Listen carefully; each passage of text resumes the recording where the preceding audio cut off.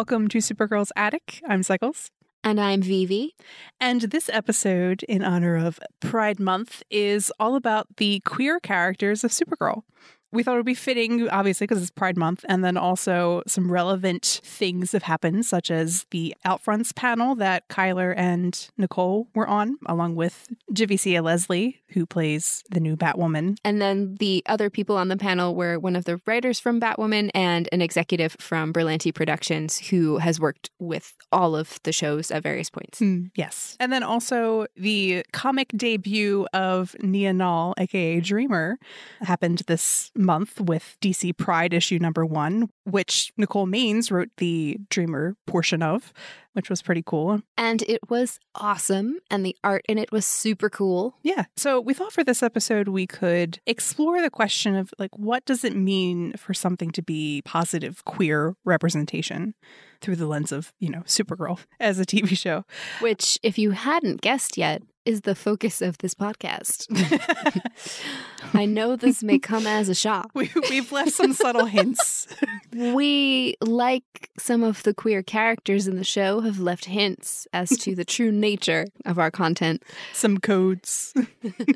But we thought it would be wise to offer some context for, the different kinds of queer rep that we've seen in film and television, because, modern queer representation takes the shape it does because of its roots in, say, the Hays Code, also known as the Motion Picture Production Code, which was a self-censorship, morality-based set of guidelines which was applied to movies from 1934 to 1968. And it didn't just disappear after that time. It was adapted into the modern MPA rating system that is still in use today. Mm-hmm. And that there's still a little bit of a double standard in that something in the context of an opposite gender relationship might be rated lower than the same thing with a same gender relationship. Yes. So there were a lot of basically like purity standards. Yeah. It forbid interracial relationships or like the implication of sex. Like if you ever watched like I Love Lucy, where they have separate beds because you can't imply that they sleep in the same bed because that, means something. And that's why it was such a scandal when they showed her pregnant on TV. Actually thinking about that within the context with Supergirl, where, it was no question that they were going to just work around Melissa being pregnant. Like, that was a huge deal only 50, 60 years ago. Yeah. But part of the reason for this is because of a lot of other political things that were going on in the United States at the time, kind of like now. So you had, thinking, to your mention of the forbidding of depictions of interracial relationships, you had a resurgence of the KKK in the generations raised in the post-Civil War era. These were people who came of age after the South lost, and they were bitter about it. And you also had the first Red Scare of the 1920s, and then the more relevant one, the second Red Scare of the 1950s, which was like a virulently anti-communist thing. But within the second Red Scare, which had a very real witch hunt of people in the government who were kicked out for no reason because of political motives, you also had the so-called Lavender Scare, which was an intentional attempt by the U.S. government to purge its ranks of suspected deviant homosexuals. And it was at its peak in the 1950s, but it carried on all the way through the Reagan administration in the 80s. So this stuff is still very recent in terms of its impact on culture and society at large. And it may sound a little bit similar to how now that the conservative branch of the government in the U.S. is out of power to some extent, they are now exerting their power at lower levels wherever they can to get anti-trans and anti-queer legislation through, roll back a lot of civil rights that were passed under the Obama administration and even a couple during the Clinton administration. And basically, return us to the good old days. Yeah.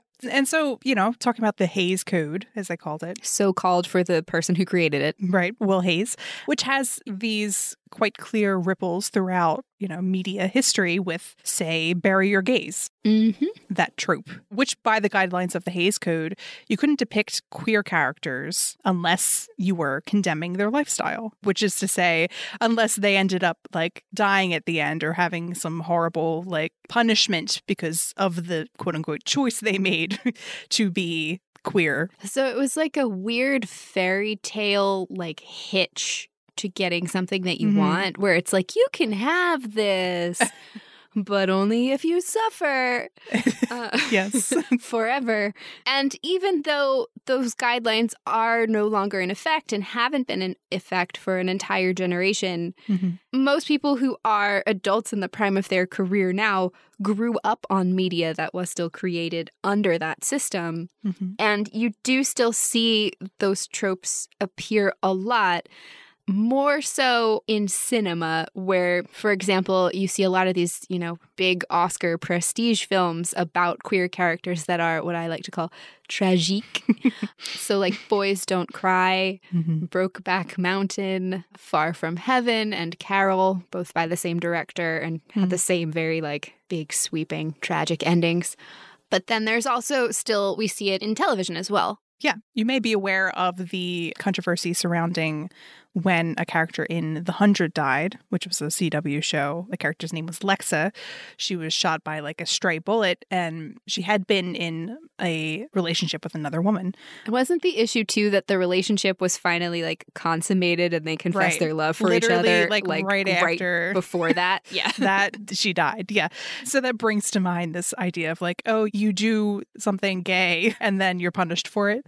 And that brought attention to the trope of bury your gays, which was a big thing that year where a lot of queer characters were dying. Yeah. Lesbians specifically. Well, and I was going to say, you may think that sounds familiar because Alex says something like that in episode 209, that she feels like the universe is smacking her down for being happy literally after the first time she sleeps with her girlfriend. Yes. Yeah. And this is why we'll be also talking about Alex a lot. Yeah.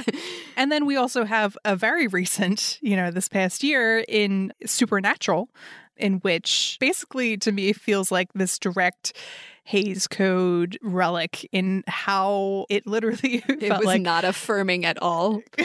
Not at all. So there's this sort of like, is there like a subtext here between the two male characters in the show? Like an intense emotional connection? Yeah. And then finally, after how many seasons? It was like 15. The Angel character, Castiel, confesses his love for the character Dean, and then right after is sent to hell. Which is, yeah. We love gayness as a sin. Yeah. So there were several years where they didn't like pursue that storyline fully. And then when they decided to, they sort of sent the message of like, well, we don't really endorse this. For all of you who saw this in these characters, we're here to tell you maybe you were right, but we're going to crush your dreams. Yes. Which is not the most tactful message to send. No. But it's interesting, though, that you say it feels like a relic of an earlier time, because given for how many years it was on TV, it kind of is. That's fair. Like, that is the fair. amount that the TV landscape has changed as far as queer representation in even the past 5 years has been huge. So for something that started airing, in the era where people still didn't really publicly come out to anyone, it's something.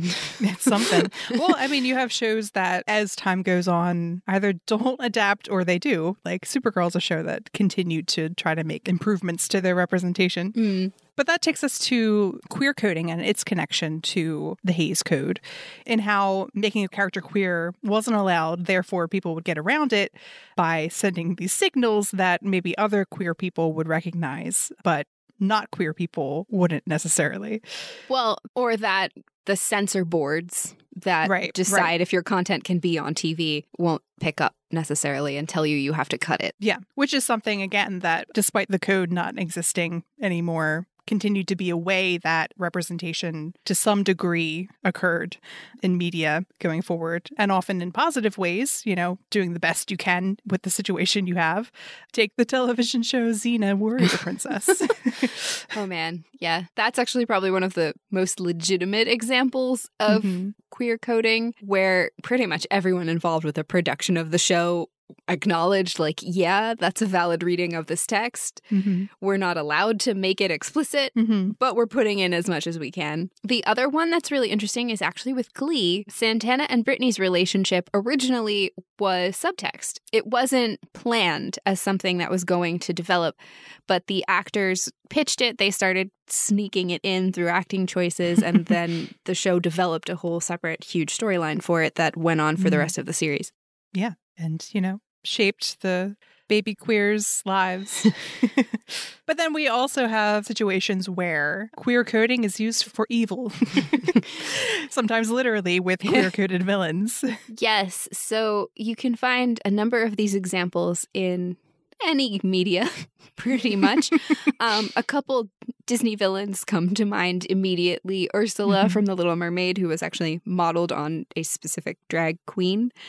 Scar is another one who does a lot of very stereotypically gay, male, effeminate gestures. Yeah. You tend to also, in, let's say, the action genre, see it a lot with the villain characters, almost in a way that's linked to toxic masculinity more broadly, where they're intentionally coding the villain as something that's, not manly in the traditional way, and that's othered and something to be looked down upon or belittled. And that's where the fact that it then is queer-coded becomes harmful, because you're saying that it's shameful or bad in some way.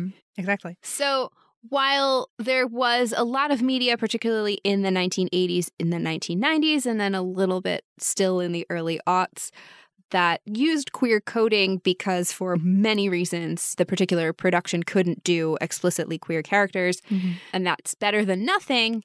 The unfortunate flip side to that is because it's subtext, it's often subtle by design, which means that sometimes people who are not queer and don't see those signals don't believe you that it exists within the story and that your read on it is real.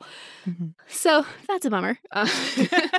So something obviously must have changed socially for the shift to happen between these kind of more subtle attempts at pushing characters through and then the move back to explicitly queer stories that we hadn't seen since the 1920s when cinema was new. Right. And part of the reason for that was the very public way that the AIDS crisis was depicted in the public consciousness. Not the crappy parts with Reagan just ignoring it and letting gay people die, kind of the same way that the Trump administration ignored the pandemic for a while because it was affecting blue states. Yeah. And disproportionately Black communities, etc. Yeah. But you started to see kind of a next generation, second wave civil rights movement in minority communities in the late 80s and early 90s. And that was a big part of why you started seeing more diverse representation in media. And so as you go into the early 90s, there's new publicly held political disputes over the rights of LGBTQ people, for example, like in the military, and then whether you can have something akin to marriage. People were not ready yet to be like, yeah, let's do all the things. But there were, compromises being made, pushing in that direction. And that's also when you started to see the compromising and the raising of the profile of LGBTQ characters on television, specifically more so than in film. The film industry is lagging in a lot of respects as far as progress on diversity in any direction. Yeah. Which I think partially has to do with the production turnaround in television, the lower risk factor with like sending a pilot out there, seeing if it sticks and works, and you can cancel a show if it doesn't. Yeah. And one other thing in terms of like the relevance to Supergirl is that Greg Berlanti has actually been involved in this push since the 90s. Right. And was behind one of the first gay primetime romantic scenes between two characters on Dawson's Creek, and then has been pushing the envelope further and further ever since, to the point that he now has his own whole media production center, kind of like how Shonda Rhimes has hers and Tyler Perry has one. And yeah, it's the refutation to that comment from people who never feel other of, well, if you don't like this, make your own. And he did. And he did, yeah. Yes. Well, and that's one of the reasons that it's important to look at this sort of historical context in terms of Supergirl as a show and that representation and how Supergirl goes beyond maybe even subverting those harmful tropes from the Hays Code era or the like lackluster kinds of representation to creating these queer characters who feel like fully realized people on par with not queer characters in that respect. Yeah, and specifically within a genre where that is still considered controversial. Like the superhero, the comic book, the action adventure genres are still very, male culture dominated in a specific way. So on that front, it's been doing a lot of newer kinds of things. Yeah, a lot of the good hard work.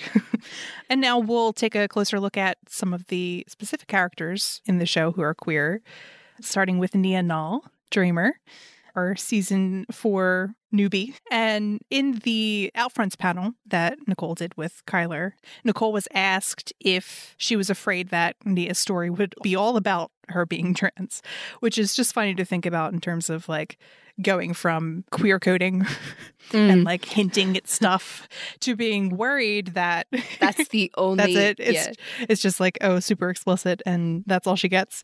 So, there's this thing where you're asking for more. Yeah. Well, and it's interesting because I think if it had been in the tradition of stuff from the late 90s or the early aughts where it was a character who appeared for maybe like 3 episodes, that might be the whole story. It's like, hello, I am a trans character here to remind you that trans people exist, and now I'm leaving, bye. But obviously, this was a character they intended to stick around, so she needs to be a person. This is true. And I think that the ways that they made her a character beyond her transness were quite intentional. Nicole said in the panel that Nia was a reporter first. She was a hero first. She was someone who was genuinely invested that other people are okay and fighting for people who can't fight for themselves and standing up to bullies in pizza shops. And like Nia didn't come out like to the audience and then to a character, obviously, at the same time until her second episode when it was like relevant to the story. Yeah. And after a whole bunch of other things were established about her. First, she was Kara's mentee, like this new like Kara mini-me in the elevator. Yes. And I love how strategically that was planned to have her come in with that same like bubbling, nervous energy and have Kara have that moment of, oh my God, you're me, acceptance. And like, it just endeared you to her immediately. Right. Yeah. If you like Kara as a person, you have to like Nia because Kara likes Nia. Like, it was such a well thought out way of immediately making this character fit into the world and just be accepted in it. Yes, that's a good point. I like that. And then, we learned that she's a reporter with passion who was willing to like argue with Kara about this like fashion district article that she wanted to do. But then a character who also has these insecurities with actually voicing that in a situation where she has to compete with someone else. And we see that she's someone who stands up for people. And with Supergirl, to varying extents, all the queer characters are like people before they are queer. We learn about them as individuals, and then, a season later, Alex comes out, or a few episodes later, we learn about Maggie being gay. And with Kelly, we learn about her as James's sister, and she has that whole emotional involvement there and a little arc with him. And then it's like, oh yeah, you also like women. Yeah, it doesn't come up until there's a reason for it to. Yes, the way in natural settings in real life, those things come up. Yeah. Yes. And this idea of like it being sort of a natural inclusion of queerness in the storyline matters because explicitly queer characters are a great way to subvert that queer coding or subtext only kind of representation. But if that's the only thing that you're trying to hit, you can end up with quite one-dimensional or stereotypical characters that in their own right kind of otherize queerness because they don't seem like they're real people. They seem like they're this like caricature thing I don't understand. Yeah. Well, it comes back to that same issue of, making any character inherently likable. They need to feel like a fully realized person. Yeah, exactly. And so we see what I think is a good way to think about it. Queerness informing a character, because if it's not informing the character at all, it can read as like inauthentic or like a footnote, or like if you're J.K. Rowling, something you say after the thing has been published. Years later, yeah. Years later, yeah. But you want it to inform the character but not define them, be the only thing about them that is important, or be like maybe the most important thing in the world for the character. Nicole said, every time we have addressed Nia's transness, it wasn't for a trivial reason. It was always serving the story, and it was always speaking to who she is as a character and informing that. So we see this idea of it informing. And she pointed out that her transness being brought up within the story is often linked to her identity as a hero. Take protecting Brainy in the pizza shop in season 4. Yeah, in like her second episode, I think. Yeah. She said later to James, I know what it's like to be attacked and denied because of who I am. When I saw that alien being attacked, I couldn't let it pass, which has that like Nia bite, which is fun. That like dial it down to a 7 energy. Couldn't let it pass. Yeah. And in that scene, she was talking to James about writing an editorial to stand up for aliens. And she revealed that she was trans to him to inspire him to do that. And also like fighting for her community. It was super linked to her transness in season 5. Well, and you know what's interesting though? She revealed that she was trans. She did not reveal that she was half alien. True. That's fun. Which is interesting in the sense of like which things she finds more relevant as a kinship factor. True. Oh, especially because of the town she grew up in. Yeah, exactly. Yeah. Because she lived in a town that was like aliens and humans living in harmony. But she was still a trans woman. Well, you know?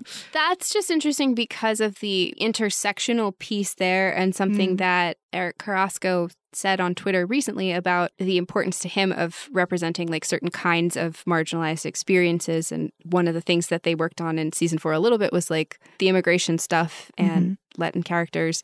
And Nia feeling like her identity as someone who is half alien didn't affect her that much in terms of being a marginalized person is kind of in that same space of people who are Latin American, who are all different skin colors, maybe feeling or not feeling like they are part of, you know, an oppressive experience in that way. So that was kind of a neat link there. Yeah. And then one of my favorite parts of Nia's character and her storyline really is the ways that her transness is specifically linked to her emotional arc and tied into all of her beliefs about herself. Yeah. And I've been thinking about it. I think Nia's core belief is something around like, I'm a mistake. That's terrible. Yeah.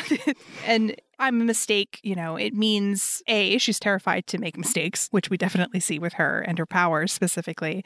And B, she feels like when she's chosen for something, that's a mistake. And she's sort of an imposter, which brings to mind transness and how trans people are accused of being imposters, say with bathroom restrictions or like in sports, and like dealing with body dysmorphia and a sense that who they are is like wrong or a mistake in and of itself. And, you know, like all foundational experiences for a person living in the world as a trans person will affect people differently and result in different sort of flavors of insecurity or resilience or other kinds of traits. So I'm a mistake is one of the many different ways that a core belief can be relevant to transness, which I thought was sort of an important disclaimer in terms of linking this idea in the ways that it is related to the trans experience. But with Nia, we see like in her introduction episode, Kara asks her about not standing up for her like article idea. What really happened when Mackenzie took that article? Why didn't you want to compete? And Nia said, I guess I was afraid to make waves. And we see that same sort of energy with her sister when she's afraid to make waves with her by telling her that she has powers that her sister or her could have inherited. She tries to give them back to her. And this idea that, oh, it was a mistake for me to get them. I've got to fix this. And Nia received these powers because she is, in fact, also a woman. And that was a narrative choice by the show that I absolutely loved in how boldly it was validating Nia's identity as a woman within the show. That was just such a nice piece of character storytelling where they were like, we're taking this stance, we're taking it very clearly, but it wasn't in your face in like that old school way. Yeah, but Nia herself doesn't feel like affirmed by this sort of cosmic validation because of her own beliefs about herself that are super entrenched, which are like she feels like she stole something from her sister, that, you know, that it is a mistake because she feels like I am a mistake. And it's interesting because we don't have a full picture of her upbringing, but we do know that her whole family like assumed that her sister would be the one who has powers. Yeah. So this idea that like I'm not the one who's like the important one who's supposed to have the thing, I'm the other one. As we're having this conversation, I just keep thinking that she's such a nice fusion of Kara and Alex and their issues. Honestly, truly, she fits right in. And then in season 4, Nia fails to save her mom's life with her dream powers, right? And that makes her feel even more like she was the wrong sister to get the powers because her sister had done all this research on dream interpretation. She had dedicated her entire life to preparing to have those powers. Yeah, that. And Nia has been burdened with this thought ever since. Like, it has not left her. And we see it come up in season 5 and season 6. And apparently, as Nicole said, we'll see it come up again.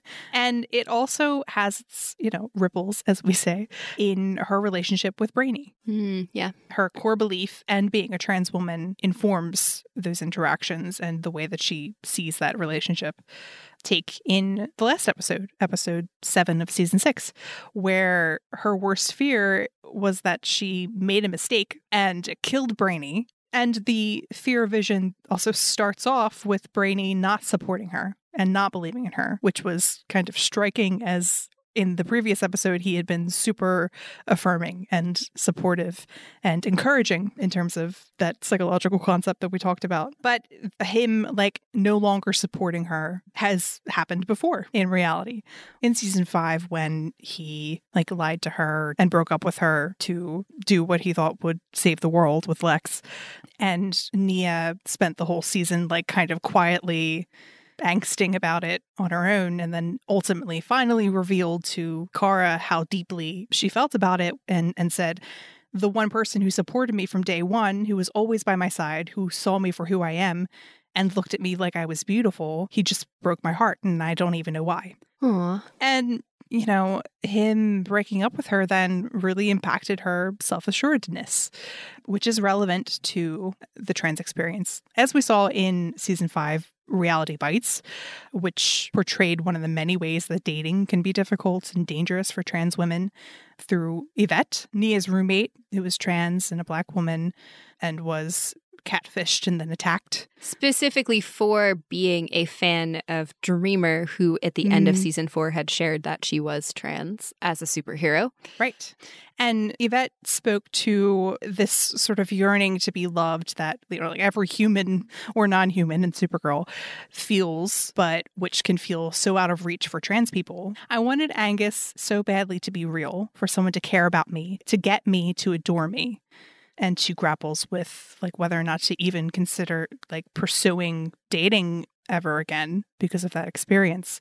And this is why Brainy and Nia are so important in terms of representation. They demonstrate that that kind of love is entirely possible and within reach.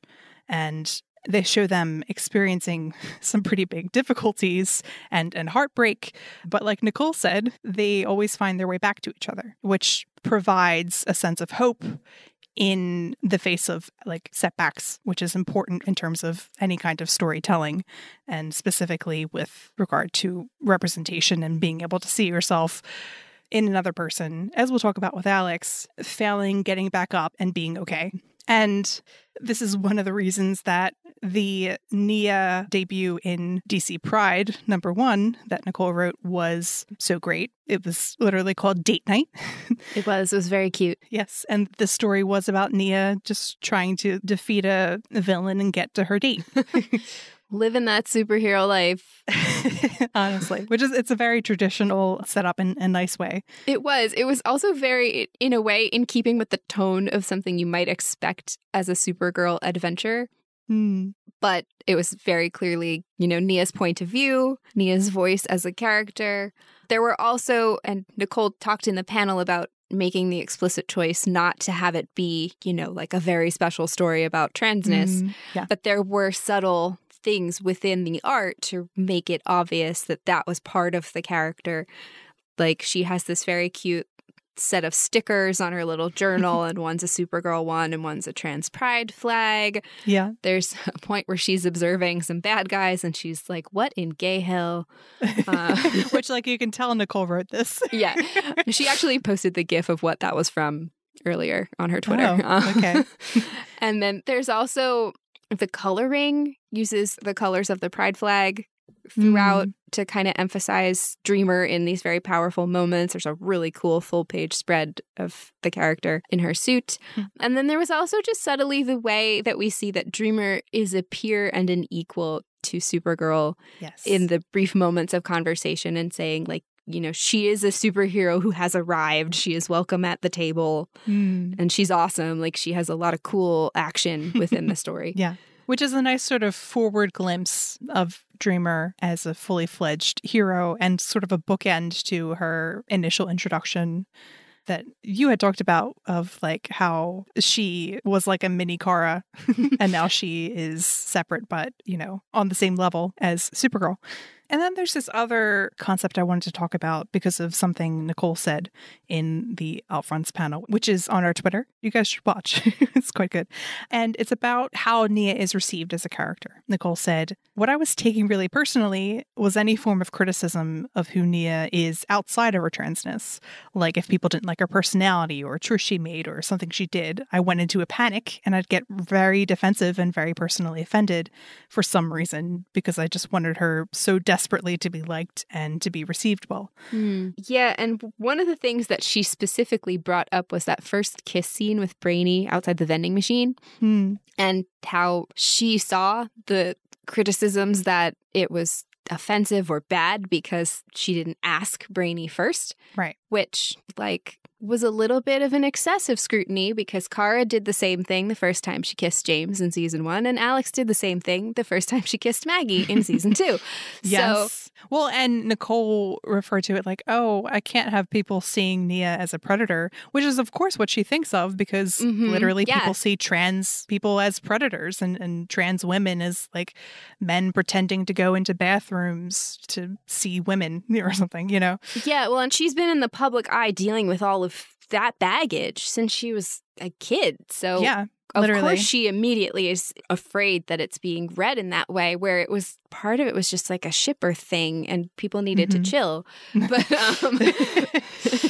but like it's really actually important that the way Nia behaved with Brainy was the same as the way Kara behaved, as the way Alex behaved. It is saying that these storylines are being treated equally, which is exactly how they should be treated. And, you know, it's super, super important as far as representation that Nia gets to have romantic arcs just like Kara and just like Alex, which we will talk about more because that is also queer representation. Yes, it is. And Nicole taking, you know, the little things very personally makes sense because Nia's the first live action trans superhero, which is kind of a big deal. And she's a representative of a community that is seeking acceptance and which grapples with those like I am unlovable wounds that we spoke about with Nia as a character. And so, of course, she wanted Nia to be loved and accepted and embraced on the same level as the other characters. Well, and it's also, you know, within the idea of she's the first live action trans superhero, there's a lot riding on that because she could be some people's only understanding of what it means to be trans. And there's that danger of, oh, do I do it in a way that comes off badly? Right. Is it too stereotypical in one way or another? You know, there's so much wound into that. That's stressful. Yeah.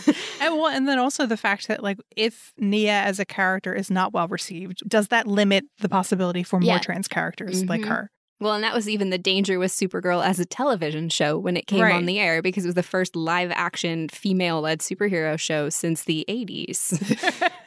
Yeah. Apparently it did well enough, though, because we have Wonder Woman and such.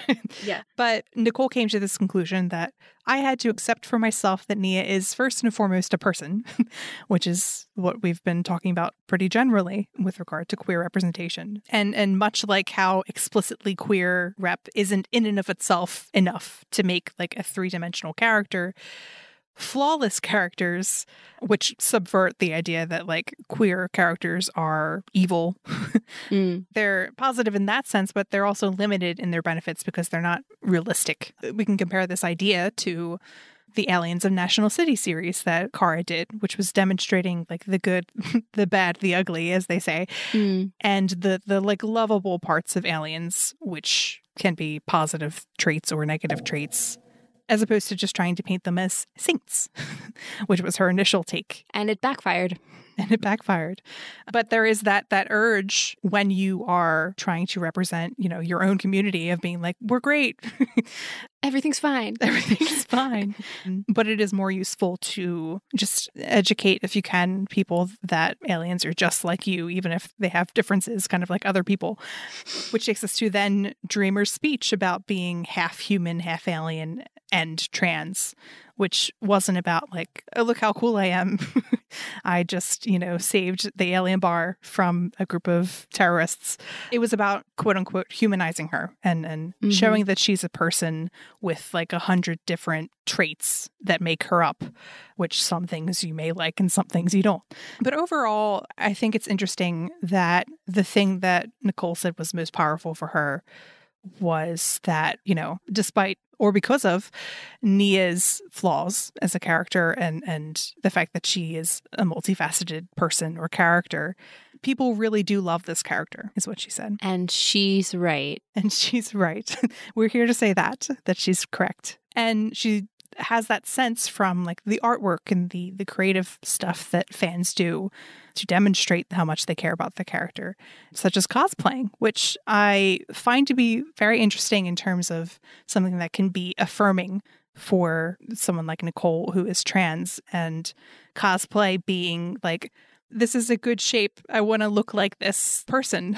and how affirming that might be for trans people who historically deal with like body dysmorphia and image issues and trying to be like, no, the way that I am right now is great. It's beautiful. And, you know, in terms of Nia as a character who is loved and the way that that connects to her being a trans woman, Nicole brought up the most impactful fan interaction for her, which was the 2018 Comic-Con, wherein she was introduced as the first trans live-action superhero, and the crowd went wild. And there was just this huge crowd and group of people, and she described how far back it went supporting her. And she said, to hear them all supporting me and supporting a trans superhero was really affirming for me, especially in 2018. As we were in the middle of the dark ages. It was really, really nice to know that all hope was not lost and that we were still making progress, which is kind of wonderful to hear in terms of Supergirl as a show, and something that we've talked about a lot, which is like this idea of hope almost rooted in maybe the Obama era. Then the show serving as a beacon of hope within the context of not the Obama era, this period of time, which has been quite... It's been something that we're going to talk about in a future episode as well. Yes. And so that's Nia. That's Nia and all. And we are going to move on to Alex Danvers. Yes. With Alex, we see another situation where queerness informs the story. And in particular, sort of the core question of Alex's character arc. How can I embrace who I am if doing that means that my loved ones will suffer? Which may be relatable for queer people as a theme. For Alex, it starts with being a human with needs, you know, when she's supposed to be like protecting Kara and Eliza, even when she was a kid, and being this supportive force for her family when that's maybe asking too much of her.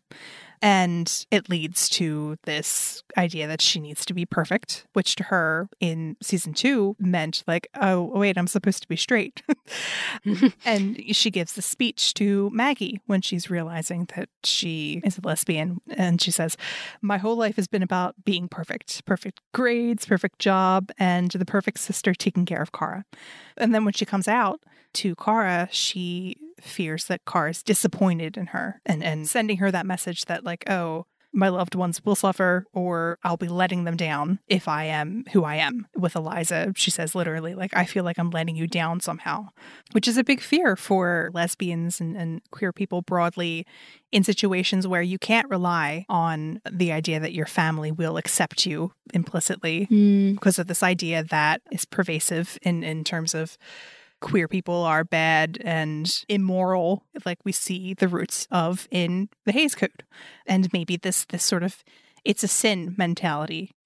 Which definitely still exists, especially in a lot of more conservative communities globally, not just in the US. Yeah. Well, and the echoes of it, while it may not be like literally this is a sin, this sort of guilt associated with being queer still, pervades. And it's interesting because while Alex is definitely not religious, as we see in the show. Yeah, she's very not at all. Yes.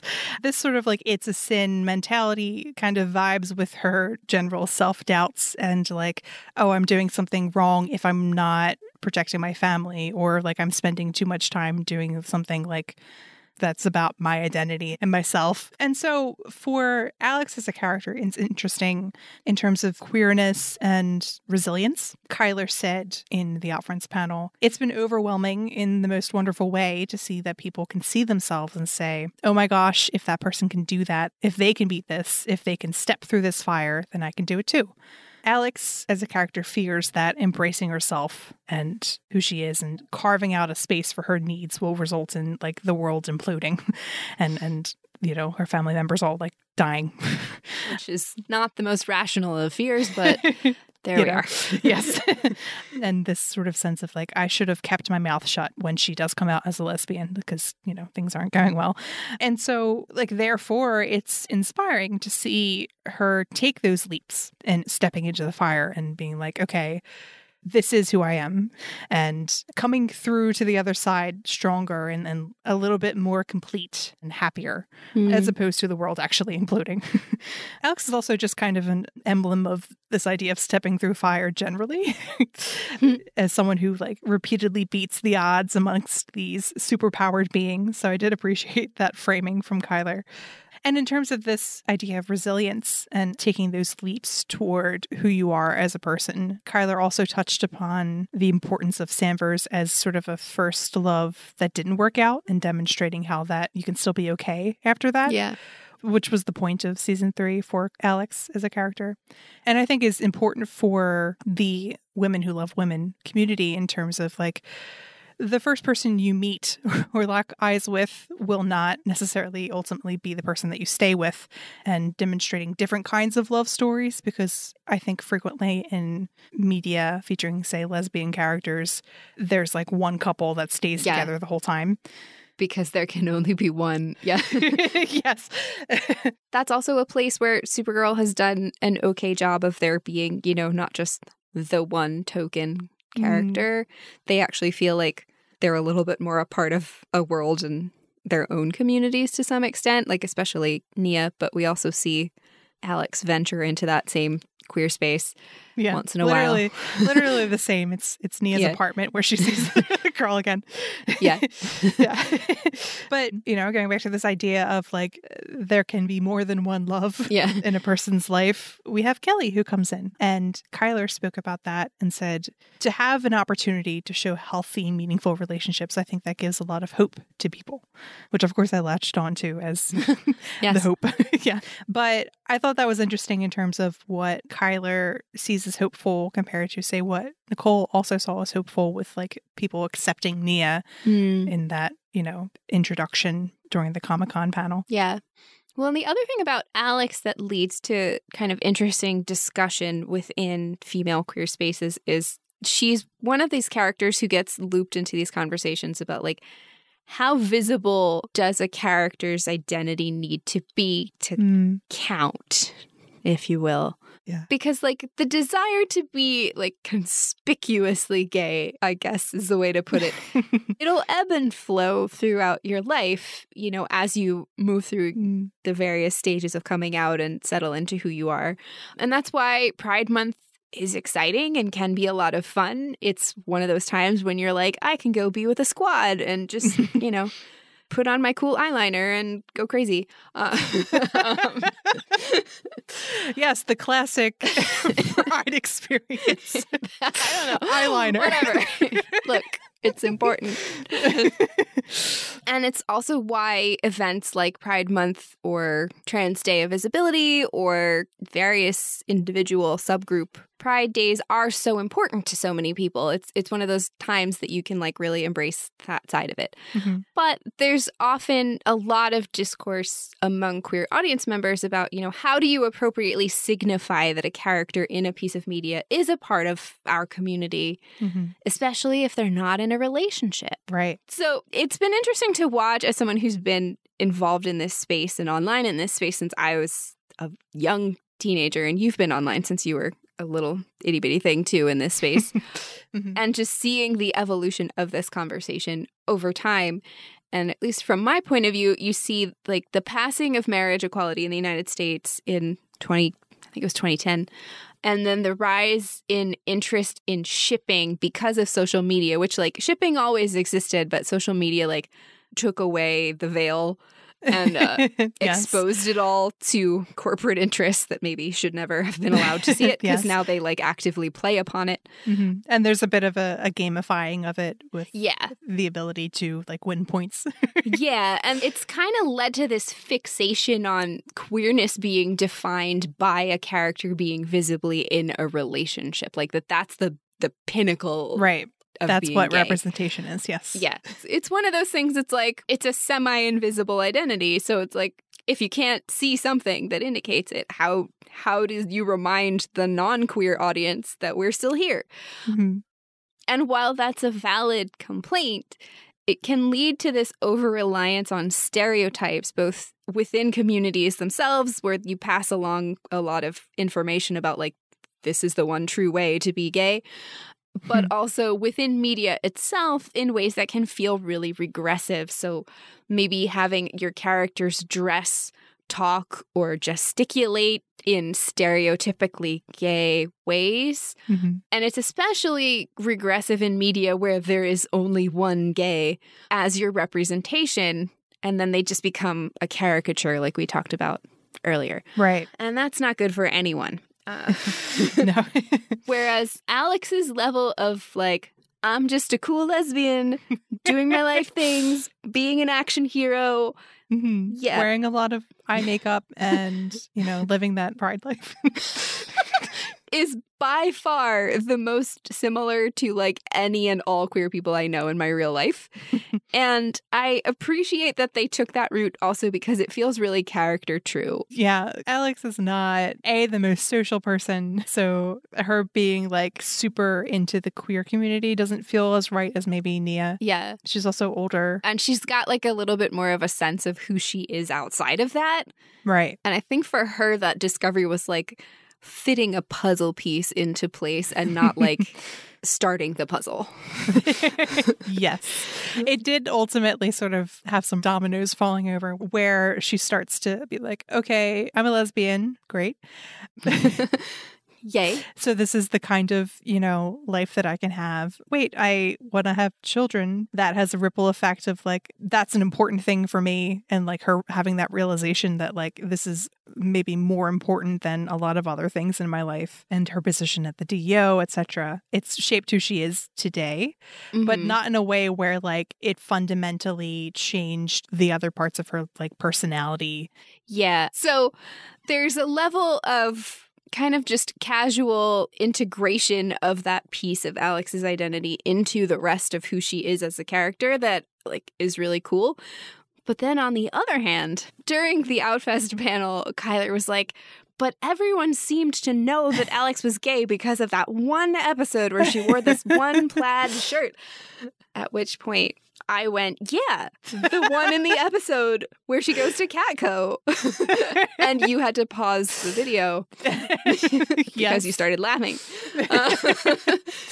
Yes. Well, it was definitely something people pointed out. And if you were in the Phantom at the time, you saw those posts like, okay, You here's know. one more check in that box. It was from episode 115, Solitude. You know what we're talking about.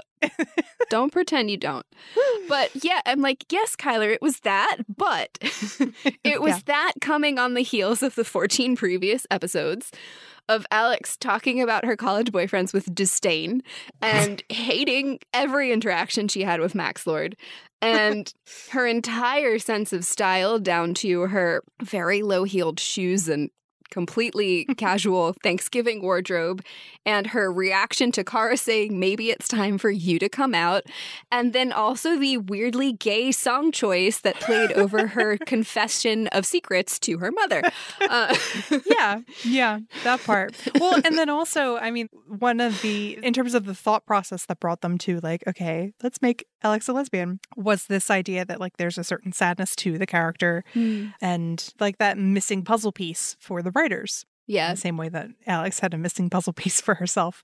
It felt right in that sense. Well, and I think Greg Berlanti said later that they had wanted to start weaving it in sooner, but CBS wouldn't let them. So back to what we said earlier, this is an excellent example of queer coding leading to a main text queer storyline. Mm-hmm. Yeah. So that's Alex. And now let's take a gander at the lovely Kelly Olsen. Oh, Kelly. Kelly is so interesting in that she, like Alex, is not super like flashy, I guess, about her identity as a lesbian.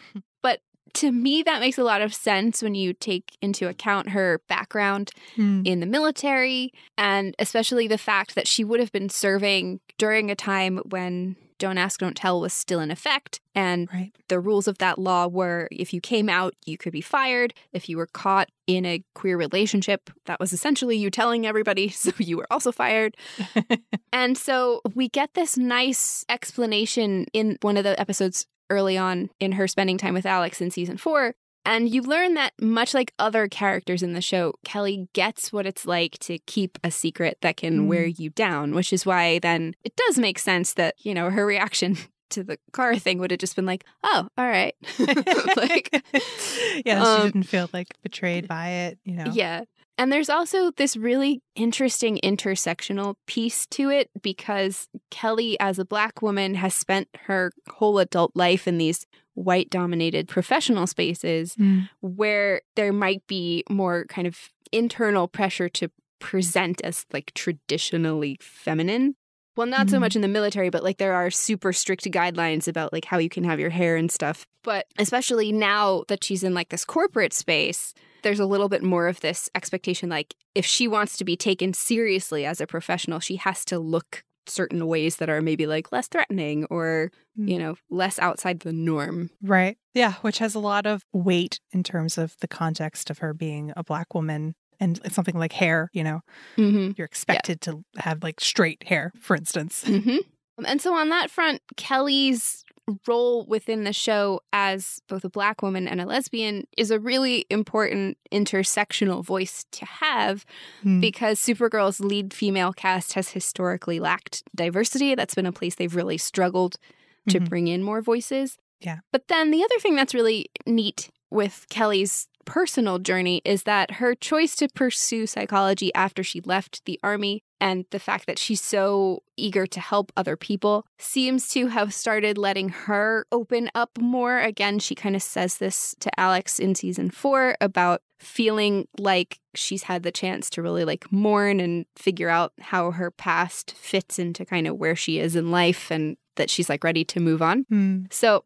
similar in some ways to where Alex was at that point in her life where she was like ready to be a little bit more open. Yeah. But also different. Yes. Well, and also the psychology career is interesting and fitting for her as this intersectional character who is a Black woman and a lesbian, and those being two sort of underserved in terms of mental health communities. Yeah, definitely. Which, you know, need the support. Yeah. Well, and then there's also the piece of Kelly coming out of the military, which has that very like macho, stoic, right? Nobody has feelings kind of mentality. But then for her, pursuing the psychology degree, going through therapy herself, and giving herself the space to reconnect with her own emotions and contextualize them and, recover from her grief of losing her fiance and all of that. Right.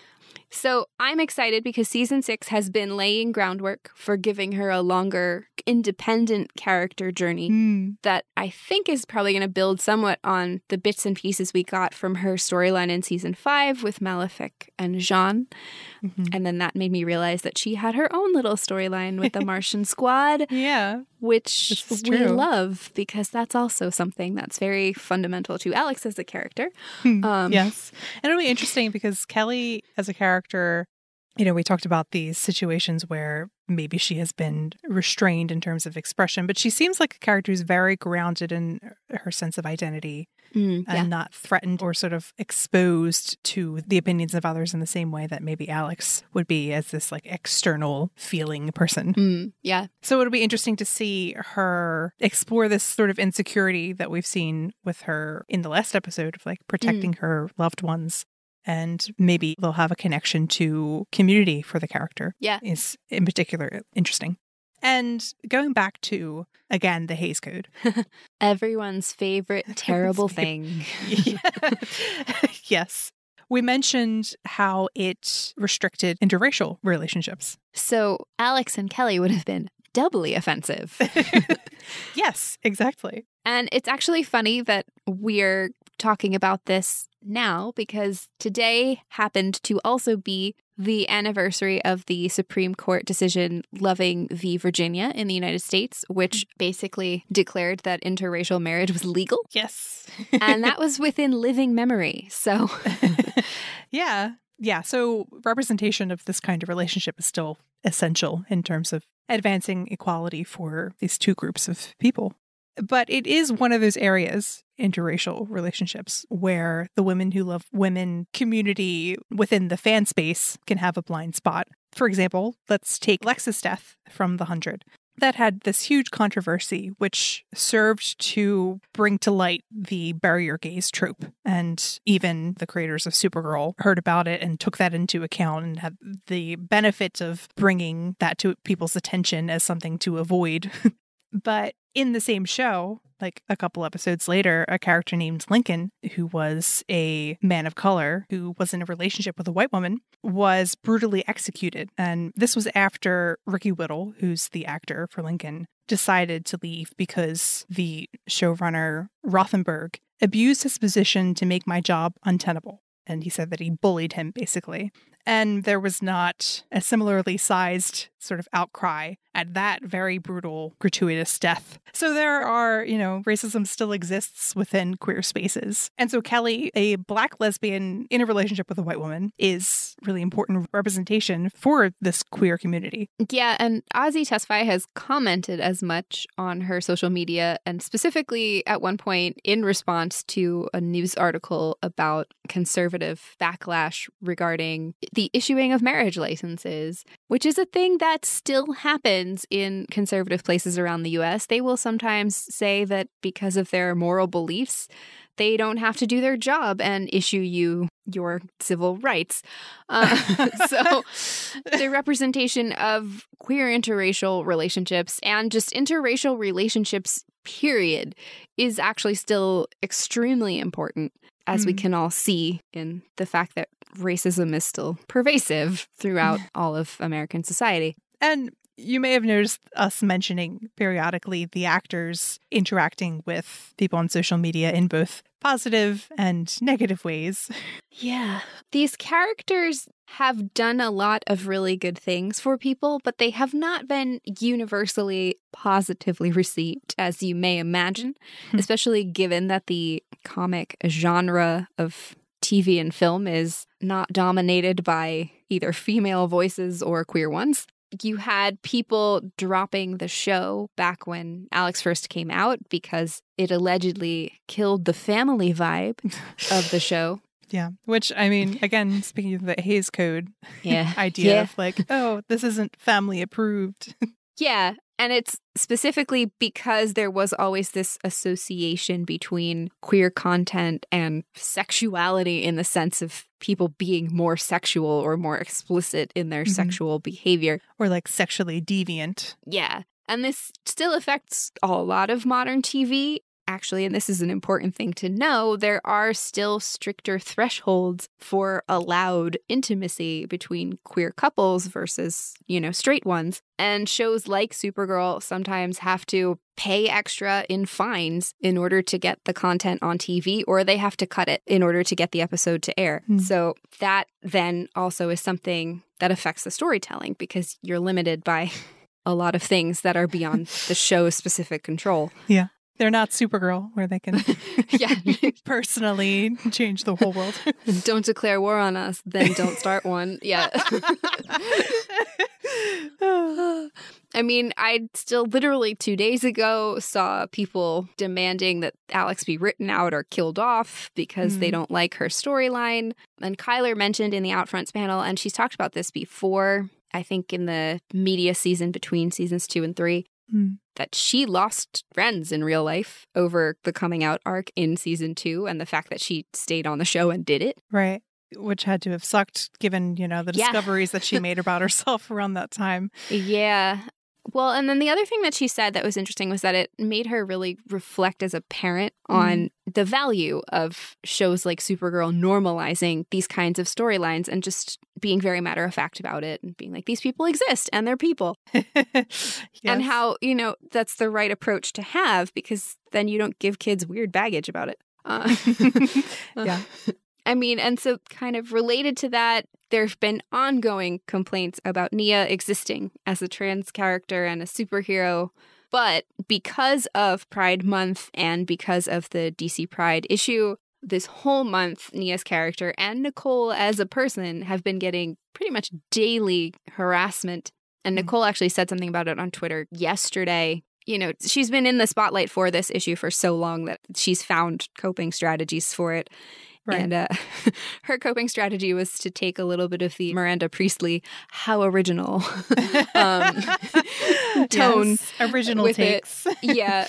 But she specifically, during the Outfronts panel, said about how challenging it can be for actors and for queer activists to protect themselves online using the tools available to them. And essentially, that you just have to guess what keywords to censor. Or the alternative is, being bullied out of the space because people just dogpile you and harass you, which was a large part of the story in Reality Bites, the episode in season 5 with Nia and Yvette. And essentially, the tools are insufficient. They're blatantly insufficient. And part of the reason that filtering and muting and blocking just doesn't work is that inventive bigots, because humanity is full of creativity, find new ways to say obscene and insulting things that get around the filters via different phrasing, or they use emojis or memes or GIFs, which the words are embedded in the picture so you can't block them. And that's been happening a lot more frequently in the last couple of months, I've noticed. Javicia Leslie agreed on this point as a queer woman and a Black woman.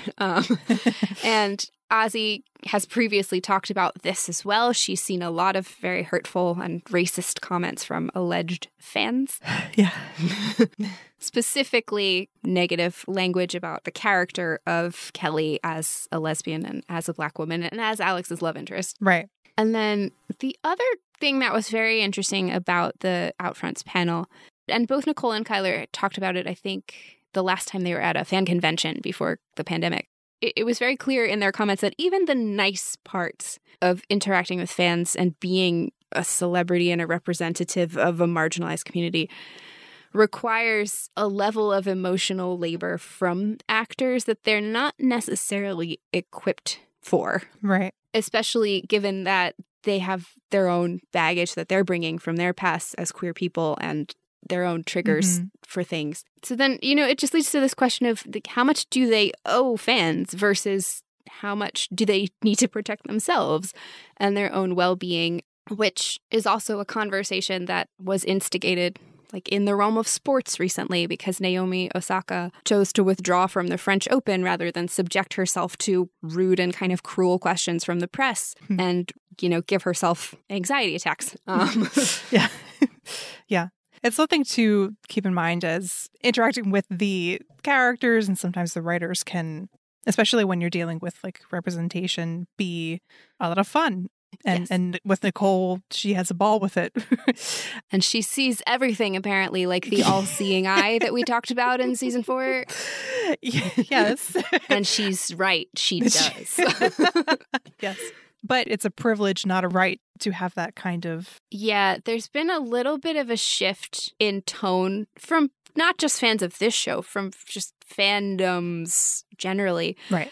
Where people seem to think that it's a little bit more of a customer servicey thing than art, where like you see a performance and you either enjoy it or you don't. Like, you know, it's not like a drive-through where you're saying you want certain things off the menu. Like, yeah, right. And you see that with stuff like interacting with Ozzy and Nicole and seeking out like Lena content or some of the other characters. You see that in a lot of situations, like where there's a panel and an actor is there and then a fan of a different actor just came to that panel to get them to talk about the actor they like.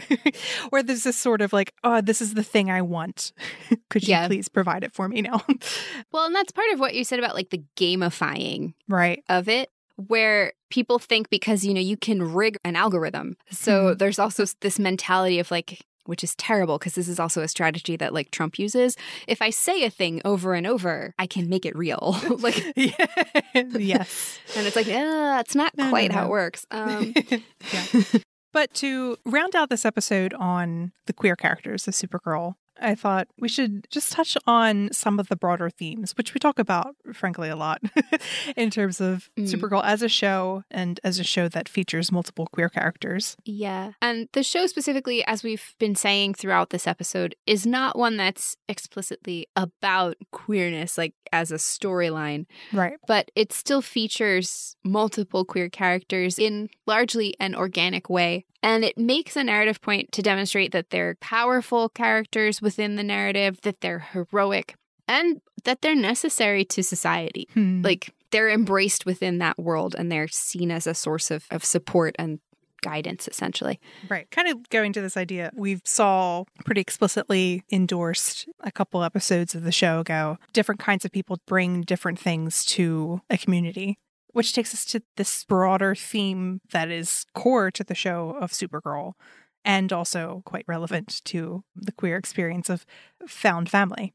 There was just a really nice reference in 607 where Lena was like, oh, it doesn't really get any easier in terms of losing people, especially in light of the family I have left. And Nia responds, good thing this is our family now, right? And Nia is a character who had this falling out with her sister because of like a conflict centered around her transness. And because obviously she said some pretty transphobic things to her at their last meeting. But she's found sort of a sister in Kara and a family in the Super Friends. And this is something that's core to Supergirl as a character. The idea that like after loss of, you know, a birth family, you can find another life and another family who will love you. And in terms of like this queer narrative, who will love you for who you are and affirming that identity, which is another huge theme for Supergirl as a show and superheroes in general, which we've talked about as something relatable for queer people when you can't have explicit representation. And on that note, because as you may have realized, we talk about how the show intersects with the real world. We wanted to call attention to the fact that 2021 has been a record-breaking year in the United States for anti-trans legislation, which is not a thing to be proud of. No. Yeah, from like bathroom and sports bans to outlawing gender-affirming treatment to minors. There's been, you know, over 100 from like 30-something states bills. So we're asking you to donate to the Transgender Law Center, which is a national trans-led organization dedicated to protecting and advancing the rights of trans and gender nonconforming people across the states. And so you'll find a link on Twitter or Tumblr, or just go to supergirlsattic.com for where you can donate. Yeah. And then other announcements. We will do one other episode in the month of June, and that one will be celebrating the other big holiday that comes in this month. Father's Day. Father's Day. Yes. Which we felt like would be appropriate since they brought Kara's dad back into the mix, and Alex has still got all her lingering dad issues. And we can talk about Jean, the one true father. Yeah, the ultimate dad.